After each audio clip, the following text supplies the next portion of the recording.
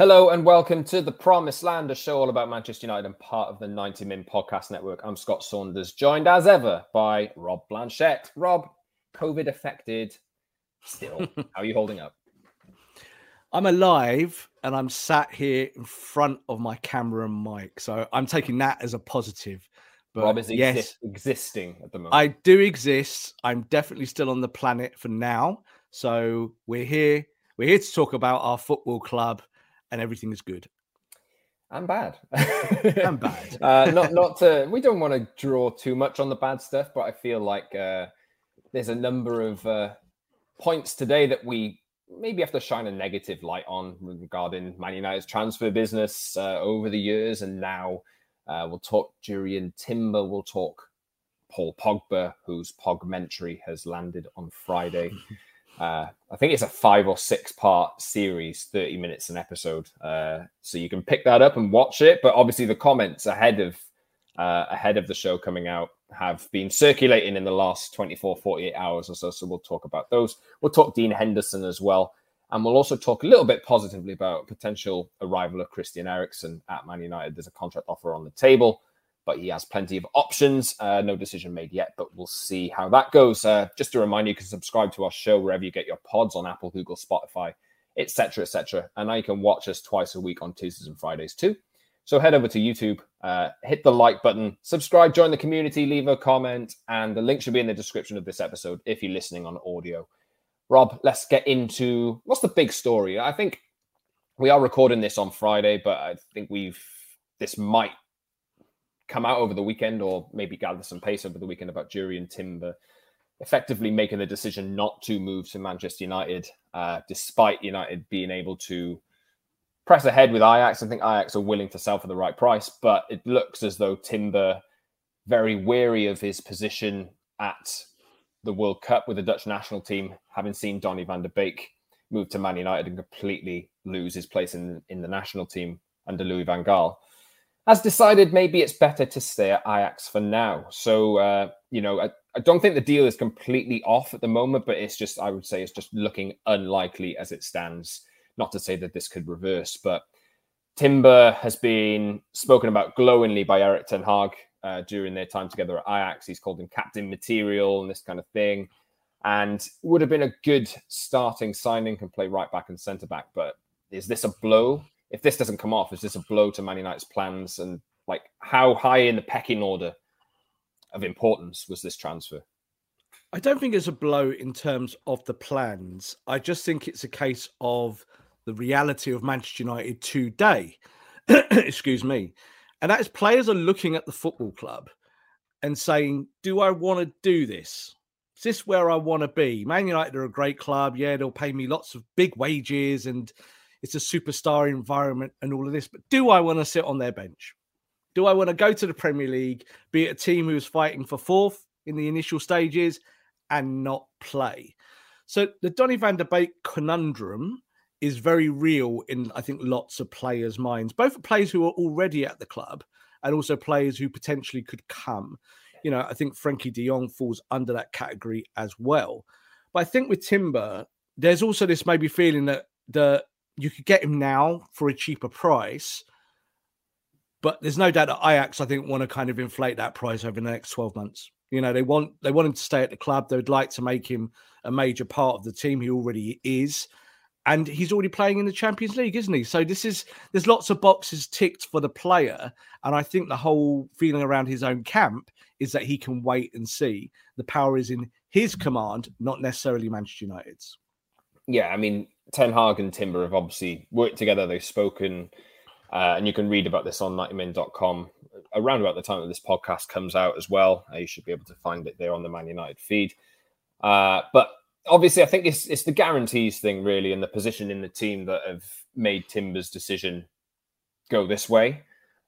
Just because of the World Cup coming up in November. Obviously, we've seen the 2026 World Cup has been, the host cities were announced last night, Rob. I don't know if you caught that, but the US 48-team World Cup has been not confirmed, but the host cities and where that will take place, it's quite exciting. But obviously, we've got the 2022 World Cup to get out of the way first, and Timber will be a part of the Netherlands team Netherlands defence to take place there. And if he jeopardizes that position in that team by moving to United and then ended up not playing for 6 months or something like that, then you'll probably end up regretting that. So I think it's probably a safeguarding decision from Timber to just ensure another season at Ajax won't do him any harm, will it?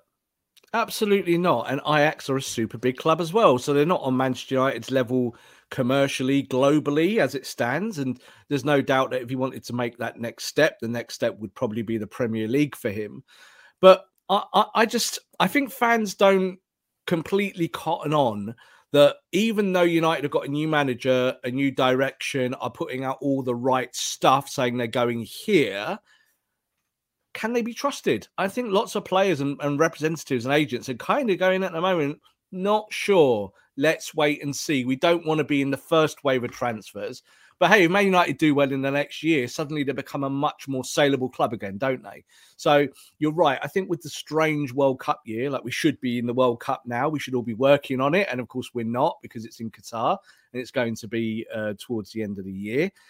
Players have got one eye on that. They don't want to sit on the bench. There isn't, the risk factor to have another Donny van der Beek is high if you move to a club like United that's still maybe a bit dysfunctional. So not surprised at all. I think the general feeling from Timber straight away was that he likes United. He obviously likes Ten Hag, but he doesn't particularly like the odds at the moment. But in the future, of course, might be tempted to come to Manchester United. We talked on the last show, Rob, about, there's been 3 days into the transfer window, and now we're about 5 or 6 days into the transfer window, actually opening, clubs able to make signings, this kind of thing. How do you assess it so far? Because you obviously go through these, United fans obviously go through these waves of, oh wow, I'm excited, and then nothing happens for a few days, and it's like, oh my god, United, we're just the worst run club in the world, and then a little bit of excitement comes back, and you get a wave, the advancement of a deal. How would you assess the window so far? Like we've spoken about how many signings United need.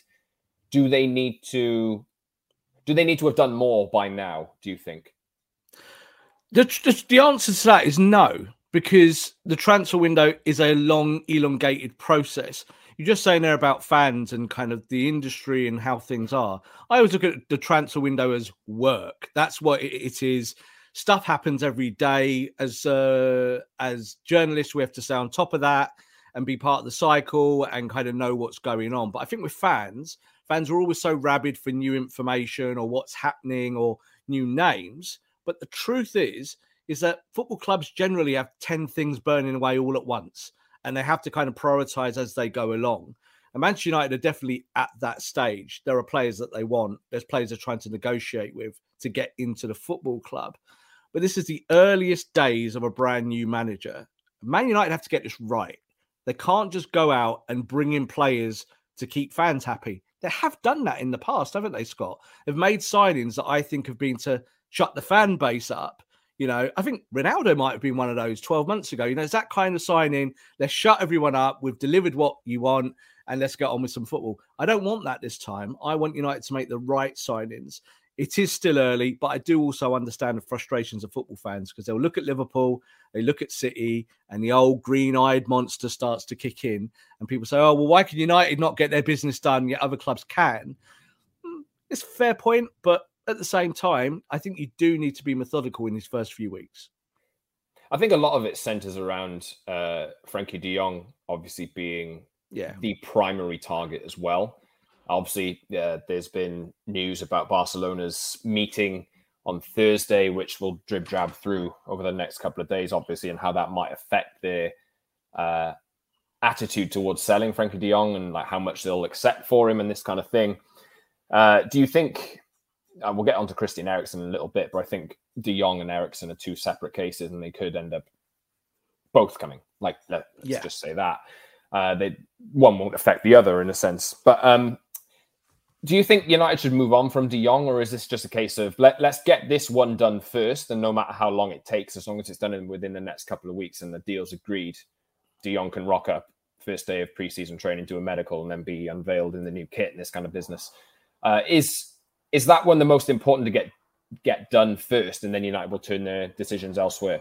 It's difficult to ascertain because De Jong is important. Strengthening your midfield is important. But do you have to stick with Frenkie de Jong or nothing? Of course not. There are other players out there. I think as the situation stands with Barcelona, it appears, have less of a kind of worry about selling players just as it stands today. That might change. We do know that their finances are a complete mess. And Frenkie de Jong is part of that picture. They've made it quite clear across Europe that they're happy to sell the player. That's not a secret. But Frenkie de Jong doesn't really want to come to Man United. He would rather stay at Barcelona. But if Barcelona show him the door, he can go. So United need to balance and juggle all of this, Scott. And they've got to make sure that they don't get caught on the hop too long. Because if they do that and just say, right, we'll wait for De Jong and we'll sign De Jong 5 minutes before the end of the transfer window. Oh, De Jong's not coming now. What are we going to do? Oh, let's go and get someone on loan quickly. Got James Garner. Let's start him. It doesn't make sense. So United have to know what they're doing. And I think Ten Hag, the kind of information we're getting is that Ten Hag wants the player, but if the player isn't coming, Ten Hag wants to pull the deal. Ten Hag wants to get on with the job. So I think that's kind of where we stand today. There'll be a few more days of this, but I think it will become a lot more clear now over the next week or two what the position with Frenkie de Jong truly is. Yeah, so I'm sure we'll touch back on that in the next few weeks, next few days, next few episodes. But let's move on to just mentioning there Christian Eriksen. Is out of contract, has effectively told Brentford, who took a chance on him, obviously after everything that happened with his health. It's great to see him back. He came back to the football pitch and has played as well as he's ever played in the Premier League before. And United have put an offer on the table for Christian Eriksen although they're not the only club to do so. Let's just put it that way. I think Tottenham have interest in him.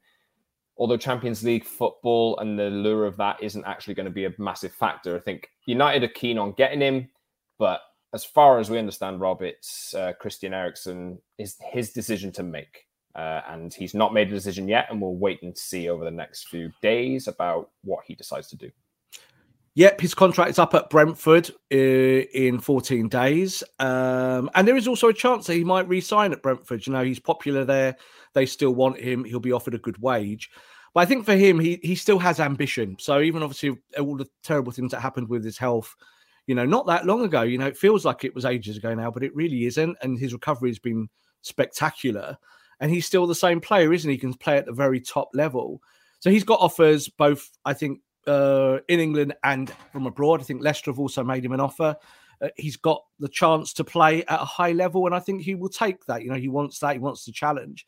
And I think this is the thing about Manchester United and Christian Eriksen, is that if United can offer him genuine first-team minutes as a starter and sell that to him, I think he'll be really up for that. I think he'll like that. I don't think he wants to go to Tottenham and be a bit part player. Don't want to be coming their impact sub, coming off the bench and all of that. He wants to be part of a core of something new and fresh. So again, that's up to Ten Hag, isn't it? To weave the magic, speak to the player and say that if you come to Manchester United, you're going to play a ton of minutes, you're going to be really important, and we're going to help you be the player you want to be once again. He's proved at Brentford that he's still a superstar, that he's still a top midfielder.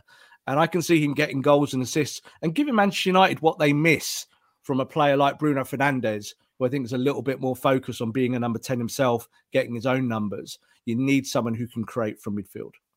Where do you see Eriksen? What kind of role do you see him fulfilling mainly? Because obviously Juan Mata's left, but there are some kind of suggestions that later in his career now he could maybe step back into a deeper midfield position rather than the number 10 role that he's fulfilled a lot of the time throughout his career. Is he an understudy to Bruno Fernandes, do you think? Or is he a player who can sit and maybe direct things, take all the set pieces, whip crosses into Ronaldo's head, etc., etc.?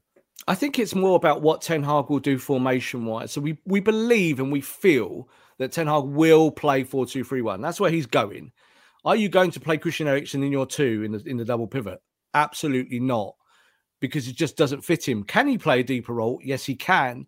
But he can play in that three behind Ronaldo. This is kind of what United are looking to do. Can you unlock the door of the attack with new signings? So De Jong would help your midfield if he came, right in the central core. There's always still the Ruben Neves things going on, and we're kind of just wait and see on that and see where United can go with that player. But I think when you've got Eriksen, he would give you something different to what Bruno Fernandes does. Bruno Fernandes, I think, showed last year that as good as you get goals and the assists and what he does, he's not a great creative fulcrum. He doesn't get the ball on the deck and can play the thread of a needle pass. Christian Eriksen absolutely can. So I think that's why Manchester United are looking at him. And I think if he does that, Scott, and does it regularly and does it consistently, he'll start. He'll be in that starting 11 more often than not.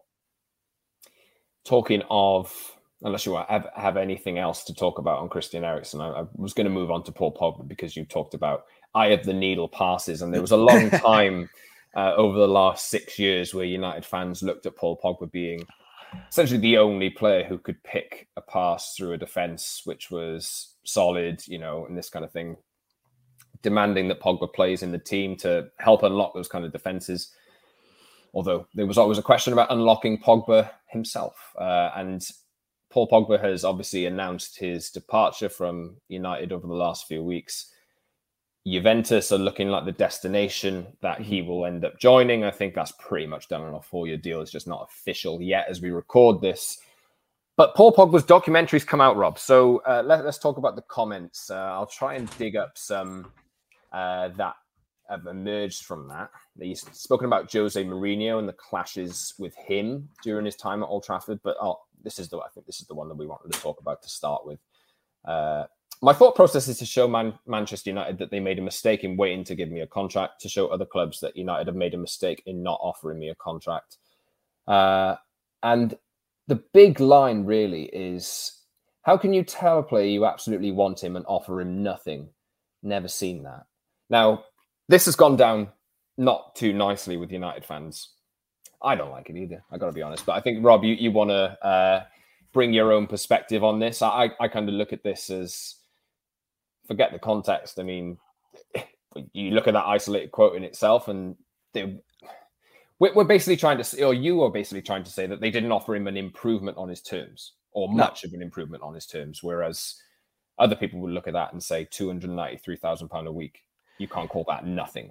And there's also been some energy from some fans of saying you had 6 years to prove that you were worth more than that, and you didn't prove it. How do you react to all this stuff? I'm just absolutely knackered talking about Paul Pogba.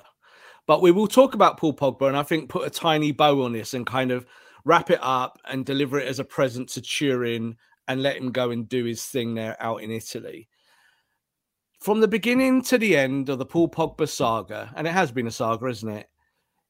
So much of it is generated through guff. Now, what he said in his documentary about Manchester United's contract offer is entirely consistent with the stuff we definitely know. And that is, 18 months ago, he told Ole Gunnar Solskjaer, I would like to stay at Manchester United. I've decided I don't want to leave the football club. That's something I want to, I want to help United win, and I want the board to give me a new contract. And Manchester United triggered his automatic contract extension. He wasn't particularly happy about that, but he understood, and he waited for the offer. So when the offer finally dropped in his lap, the offer to him in real terms was worth £10,000 more a week. So it went from 290 to 300. Now, obviously, he was looking for more money than that. Now, I think United fans rightfully can say he's not worth it. I think you can say that. I think you can genuinely say he's not worth more than whatever they're offering. And 300 is a generous offer. But Manchester United 100% knew that offer would get turned down. So why did they make it? If they didn't want to keep the player, Scott, why did they not sell the player? Why did they not get a fee 2 years ago? You might have only got 30, 35, 40 million. But isn't that better than zero? And instead, what you've done is you played the whole Paul Pogba documentary out as it should be with the drama, isn't it? You've done it yourself, Manchester United. So I'm not going to defend Paul Pogba as a person or as a player or any of that. But let's be completely straight. That quote about nothing is 100% generated by the British press. It's rubbish. He didn't mean the offer was nothing, that 300 grand a week is nothing. He meant that Manchester United did not offer him an improved contract. And if you want someone, you offer them an improved contract. Bruno Fernandes didn't play very well last year and got a very, very nice pay rise, didn't he, of an extra 150, 200 grand a week. I would counter that, though. I would counter that with saying Bruno came in on about 100k a week, something like that. Absolutely. And so that improvement on his contract was to put him on the same level as Pogba, whereas Pogba was already at that level. Bruno Fernandes had already had an effect which Pogba couldn't match during any spell in his first year. Absolutely valid, 100%. You know, Bruno could say, well, look at my numbers and what I did in the first year, you know, forget my form at the moment, etc., etc. And comparing player to player is not always an easy metric to make when we look at individuals. But the truth of the matter is that Manchester United know the value of Paul Pogba as a commercial asset. So if you're only going to give players the money they deserve due to their performances on the pitch, fine, great, do that. That's not what Man United have done, Scott, over many years. They know the commercial value of Paul Pogba. He makes them tons of money in sponsorship. So that's part of the story here. So if he'd stayed at Man United, who would have been the guy in the shirt on day one, yeah, when it gets launched? Ronaldo and Pogba. They would have been the two. That's what you put out. That's what you project, isn't it? But Manchester United had moved away from that. They didn't want to do that. They didn't want to do it a year ago, Scott, and they should have sold the player. Sell him and be sure of what you're doing, your strategy. Instead, what they said to Paul Pogba was, oh, we'd like to keep you. Give us 10 grand a week extra, a week. Is that all right? It's never going to be all right to an agent or a player, ever. So sell the player. Instead, you've lost him for nothing. He's gone to Juventus. Not to like, I do agree that they should have sold him. Yeah. Do you think that COVID affected that plan? Because obviously it started at the start of 2020. It seems to me like lining up that the summer of 2020 would have been the summer that they ended up selling him. But obviously, financially, a lot of football clubs were affected, and we saw the market completely change. COVID has affected the whole of the industry, both on our side of the camera here on the football pitch and also on the football pitch. It's changed the whole business. But with the Paul Pogba deal, this has been going on for ages. Manchester United, the issue has been, Scott, is that they don't have a strategy and they don't have a direction. And they've just hired their manager and they didn't really know what they were going to do with that manager to start off with. You know, a year ago, they would never have said they were going to sack Ole Gunnar Solskjaer. And they sacked Ole Gunnar Solskjaer. So this, again, I think comes down to the football club. And we certainly know from Paul Pogba's angle is that he's looked at it and just got fed up and go, oh, I'm not doing this anymore. He could have earned more money with the contract on the table at Manchester United of 300 grand a week than what he's going to get at Juventus. I think that is the damning point there. If he wanted to just do it for the money, Scott, he'd have signed up at United. He's comfortable in Manchester, taking his 300 grand a week and gone, oh, it's £15 million a year. I can cope with that. Not too bad. He said he's taken a pay cut to go to Turin. It's something like half or something. It's going to be, we believe it's going to be in the high hundreds. So we're kind of at 175 to 200.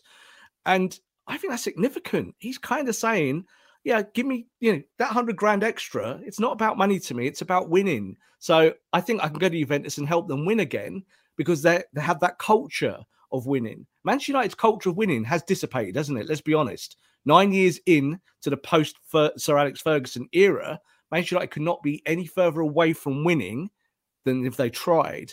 And unfortunately, Scott, I think players see this. So Pogba is, I think, a player that will carve up opinion. And there's lots of people that love Pogba and lots of people that hate Pogba. I think the truth is somewhere in the middle. I saw a lot of commentators say yesterday, oh, now I don't like Paul Pogba. Now he said that this is nothing. And it's kind of a get out, I think, because people are like, oh, yeah. Don't let Man United off the hook, people. Don't let them off the hook. They've been a bad football club, and their handling of Paul Pogba and all of their stars have shown that they've been a bad football club. But I think it is right for everyone to move on now. I think for Paul Pogba to go to Juventus, go back to Syria, people say to me, oh, he can't hide in the Premier League. He'll be able to hide in Italy. He'll be happy with that. No, I think he might have a few more medals in his pocket, and he'll be happy with that. And he's on a lot less money. Not many footballers move when they're going to be on reduced wages, Scott. They don't do it. Minarola is no longer here with us on this planet. I don't know if he would advise his player to go and do that ultimately when it comes to the cash. But Paul Pogba wants to leave Manchester United because he's sick of Manchester United. And let's be honest, we're all kind of sick of them. It does seem like this will probably be the last time that we speak about Paul Pogba regarding Manchester United. On any podcast that we do, he's not coming back, is he? Maybe there'll be one day where United play Juventus and he comes back to Old Trafford and we'll mention it at some point. But Come back as manager in 10 years. Yes, imagine that. But I mean, just before we do move on, I mean, a sour end to what is an underwhelming 6 years. Like, how do we? Like you said it earlier, Rob. This transfer really, I think there's not a transfer for me that sums up United's failures over the last decade more than this one. Spending a world record fee at the time on a player that they let go for nothing just a few years before, now twice. And they didn't have a plan for him. They didn't get the best out of him. The player himself didn't know what the club wanted out of him. And, the commercial aspect is obvious there with Paul Pogba. But, how do we reflect on this? As this will be the last time that we speak about him really in a United sense, just a bad mistake in the end, isn't it? I think that it's a bad mistake amongst multitudes and dozens of bad mistakes. And what it does is it underlines the Ed Woodward era. So Ed took on the football club, obviously straight after Fergie left. First appointment was, of course, David Moyes. And from David Moyes to this point of where he's left now, obviously due to the Super League debacle and really the many failures of Ed Woodward, I think the departure of Paul Pogba is the kind of full stop on that era. Because I don't think Paul Pogba's a bad player. I don't think Paul Pogba was ever going to be the leader that you wanted in midfield. But if you did it right, Scott, if you bought the right players, if you had a plan, if you had a strategy, had a good manager, you did it all properly like Liverpool did it, like Man City did it, Paul Pogba would have shined at Manchester United. I believe that. And that is not because I have any favoritism to the player at all.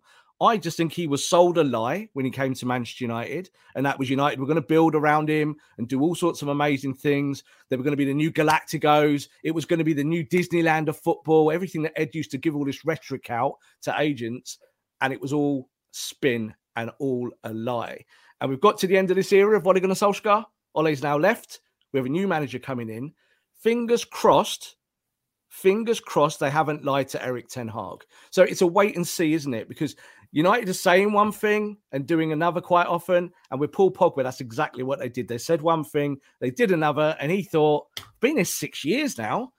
That's the best part of my career gone. And I'm associated with failure. Footballers don't like to be associated with failure. What was the buzzword, Rob? Or the buzzwords, was it cultural reboot or something along those lines? Under Ole.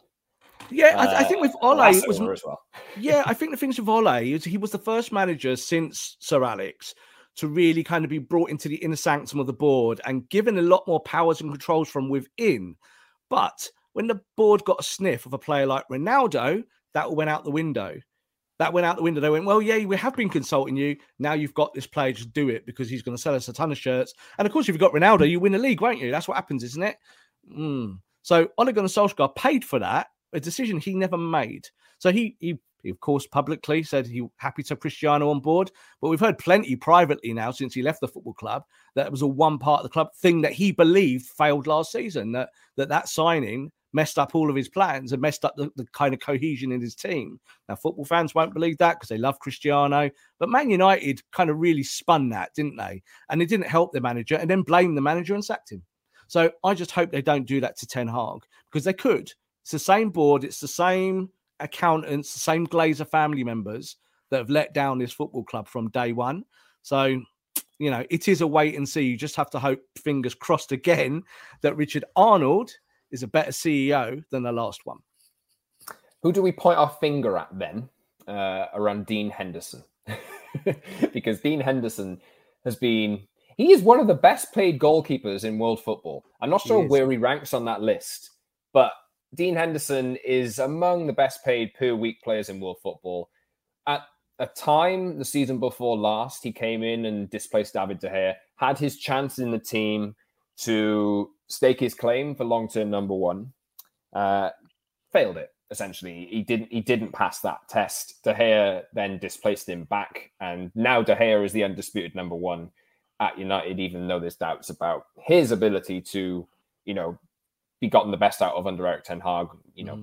Luis Enrique the other week said he doesn't pick him anymore because of his quality with the ball at his feet. But Dean Henderson was given a new contract, seemingly made a promise by Ole Gunnar Solskjaer, is it Ollie's fault? He was made a promise by Ole Gunnar Solskjaer that he would maybe get a chance, and then it ended up that he was sat on the bench for an entire season, and it's just gone very, very sour. And that was at a time as well where they were talking about 30 to 40 million sale fees to other clubs, and there were other clubs who were interested in taking Henderson off United's books. United kept Henderson, and now he's going out on loan, by the looks, to Nottingham Forest, who've just been promoted, with a potential option in there. We're not sure of where this exactly stands, of around 20 million if they're to stay in the league next season, if they would like to trigger it. What a mess this is. Like, I looked at Dean Henderson as, United, if they want to raise their transfer budget this season, they could maybe sell him. And now it's, no, we want to keep him. We'll keep him on loan. But surely they know by now whether he has any future in the United first team. And if he doesn't, they have to sell him, surely. And this, again, is the problem with Manchester United, is in terms of their function, of their strategy, how they execute stuff and what they do behind the scenes and why players are fed up of them. So we just said Paul Pogba is fed up of Man United and left. Dean Henderson is fed up of Man United and he's off. Now, it's difficult because, again, Ole Gunnar Solskjaer didn't promise Dean Henderson that he was going to play all the games. He didn't say to Dean Henderson, I believe that you're better than David De Gea. What he said to Dean Henderson is that you are the natural successor and that succession will happen under me.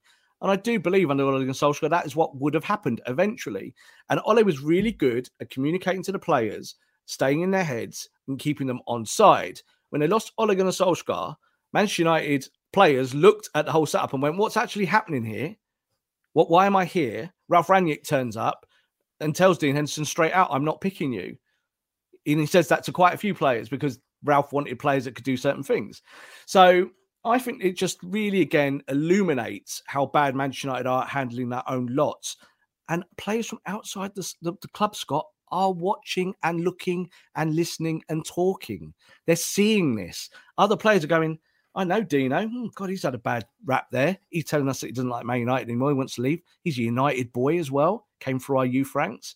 So there's a lot wrong here, isn't there? I don't necessarily think Dean Henderson should be our number one. And I think, again, if you give him that big contract, then it's up to you now to sell him and get that big contract off your books. But what are United going to do? They're going to pay off the wages, send him out on loan. He'll do well at Nottingham Forest, I'm sure. I think he's a good goalkeeper. I think he's better than a lot of the England lot, the England goalkeepers at the moment. Henderson could be the number one for England moving forward into the World Cup. I think he's good enough. But Manchester United, again, have made just a big, rat's backside of it, haven't they? It's just a nightmare again. Another player who had talent, who had potential, and you just kind of wasted it.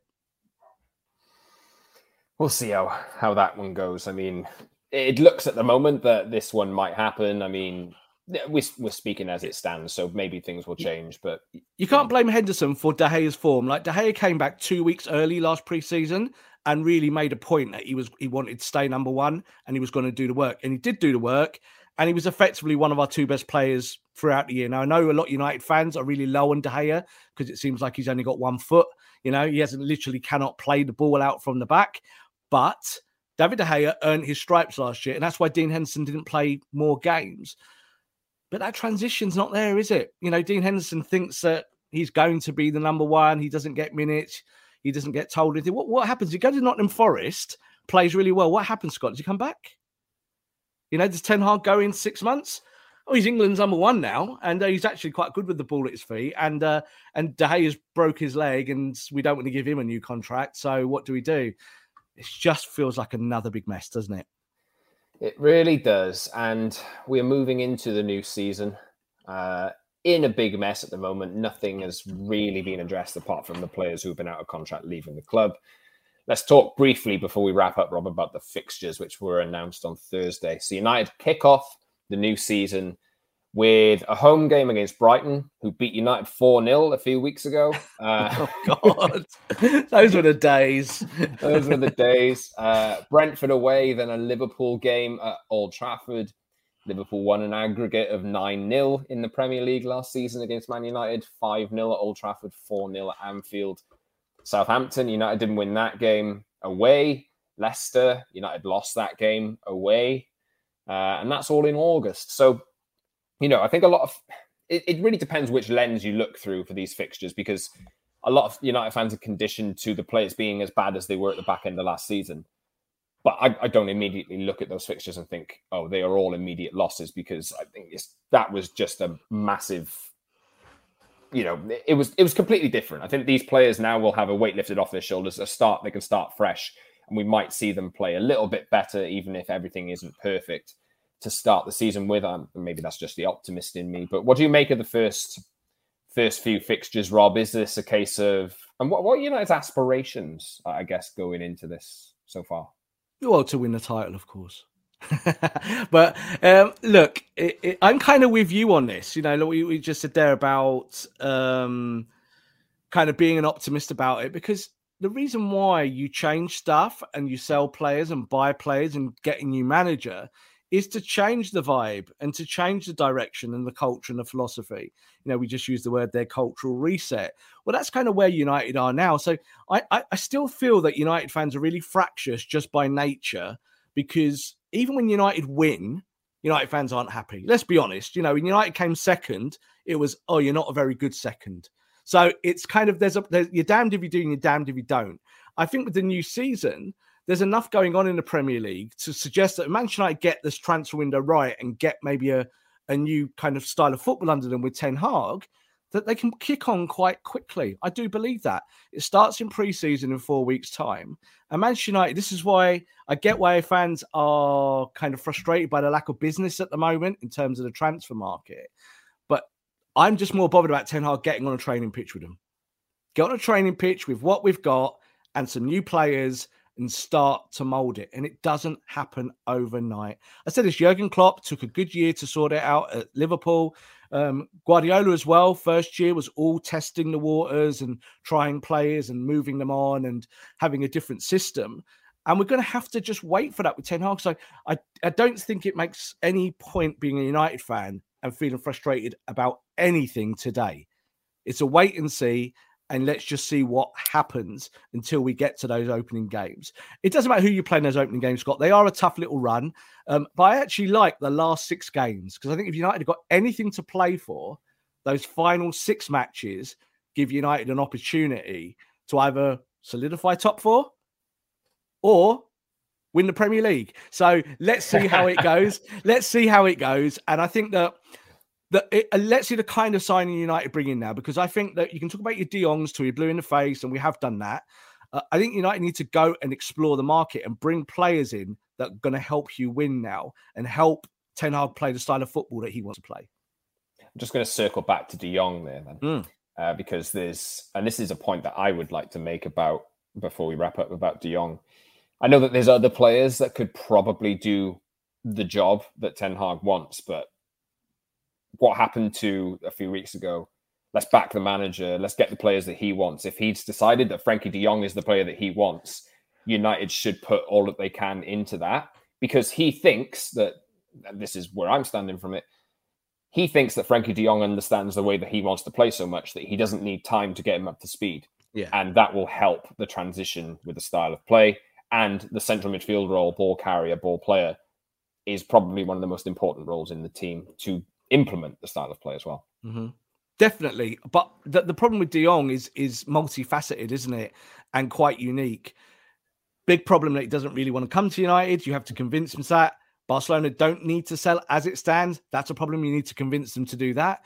And there's lots of things that are red flags on this deal at the moment that make you think, should you move on? So you're right. And United are backing the manager in that context. They're going after his targets. They're allowing him to have that kind of carte blanche responsibility when it comes to incomings and outgoings. But, does De Jong make you win on day one? I don't think so. I think De Jong is part of a much longer term build. It's the same logic, Scott, what we just said about Paul Pogba. Bringing Paul Pogba in on year one, yes, you won trophies, but he was never an instant choice to change the culture of your team. He wasn't. And over 6 years, that was proved. And I think with Frankie de Jong, that's also the issue with him, is that I don't think he's a game changer. I don't think he comes to United and will be this big personality that suddenly changes United for the better on day one. He's a better footballer than what we've got, but there are other players who could help you. I think Ruben Neves would be as effective signing, if not a more effective signing, in the short and mid-term as Frankie de Jong. He knows the league. He's done really well in the Premier League. Defensive stats are off the chart. He can go from 6 to 8. He can play all that stuff. He can do the intricate stuff, and he can work hard. I think he would have a bigger instant impact, whereas Frankie de Jong might take 12 months to settle in. He really might. So we've seen the Donny van der Beek issue, haven't we? Donny, future star, comes to Man United, doesn't play, not good enough for the Premier League. That's a problem. I'm not saying that would be how it would be for de Jong, but I think you also have to kind of taper expectations around some of that. We may get some updates on that in the next few days, maybe over the weekend. I think United back in preseason training on the 27th, I want to say, something like this. Just checking the dates now. Monday, the 27th of June has been the date identified. It won't be all players, obviously, but I've seen Jadon Sancho's Instagram. He's out getting sweaty and hot, I believe, in the US, training ahead of his return. He's not with England at the moment. Yeah, and I think the good thing is that the current United players, and I know this sounds like spin again, that they are looking forward to this now. They're looking forward to this transition. They've had a year of, having their own heads kind of slammed against the wall on this. They've taken the responsibility and they've been blamed, and rightfully so, with a lot of them. And this is a fresh start. And I think that Ten Hag is selling that to all of them. He's going to be like, this is a new era under me. Now you've got to come and prove it. So let's see what Man United can do. I still think there's other players that can help you really well. Like Anthony, I think, is something that's going to continue to burn away in the next week or two. Let's see what happens there. And there's going to be plenty of players linked to Manchester United. Oh, yes. Yes, indeed. No club is linked with more players than Man United every summer, I would probably say. I think that's a safe thing to say. And it's because we're a soap opera.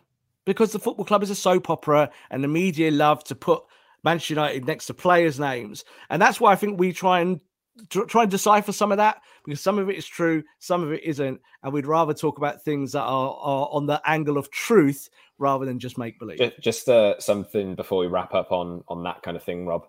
United are linked with so many players that, some newspapers and websites will... Obviously, I manage a website as well, so we're not guilty of this, I don't think, anymore. But Manchester United Target rejects them for X club, even though it doesn't. United are used for clicks, they're used to sell papers, all of this kind of stuff. So, yeah, see if you notice any of that coming up in the next few weeks as players join other clubs, and see if they're framed as former Man United targets or current Man United targets. It's quite interesting to follow. Former Man United target Darwin Núñez. Yes, exactly. Another one. There'll be plenty more of those, but yeah. But there's also agents do that as well. Like agents know that if they stick their player's name in a conversation with Manchester United, that inflates value. They know that it does happen, and it creates a marketplace for these players. So, yeah, there's going to be a lot of that going around. But I just want United to get their targets, get who they want, rather than get the players that will just shut fans up, because that is not a good look. We've seen them do that in the past. Oh, we got you a Falcao, we got you a Di Maria. Why are you lot not happy? Well, it's because you've got to start winning. And I want to see Man United create a team that actually wins this year rather than one that just treads water and sells shirts. We'll see if that happens. So you can subscribe to our show wherever you get your podcasts, on Apple, Google, Spotify, etc., and watch us twice a week on YouTube on Tuesdays and Fridays as well. So head over to that channel, comment, subscribe, join the community. The link should be in the description of this episode too, if you're listening on an audio platform. And you can follow us on Twitter @_Scott Saunders, @_Rob_B, and @PromiseandMU for the show. We'll be back on Tuesday next week. Maybe something will have happened by then. Positively, well, we will see. But Rob, I hope you feel better by then. And any final words from you before we say goodbye? Well, I'm sick of positively. I want to be negative, COVID negative. So I'm hoping by Tuesday that I'm 100% negative and I can sit here with a bigger smile on my face and maybe a transfer incoming. Let's see how it goes. It doesn't come across that you have COVID while you're recording. Not very professional. So lots of coffee, as I said, and lots of paracetamol gets you through it. And I can just lie on the floor after we've finished recording. I'll go and let you do that now. Thank you very much for listening, everyone. We'll see you soon. What's so special about Hero Bread's soft, fluffy, and delicious breads, buns, and tortillas? Hero Bread serves up 0 to 1 grams of net carbs, 5 to 11 grams of protein, and high fiber in every delicious serving. Made with natural ingredients, Hero Bread supports gut health, promotes weight management, and helps maintain blood sugar. Hero also drops other limited edition ultra-low net carb goodies like rich flaky croissants and buttery brioche slider rolls. Head to hero.co to shop today.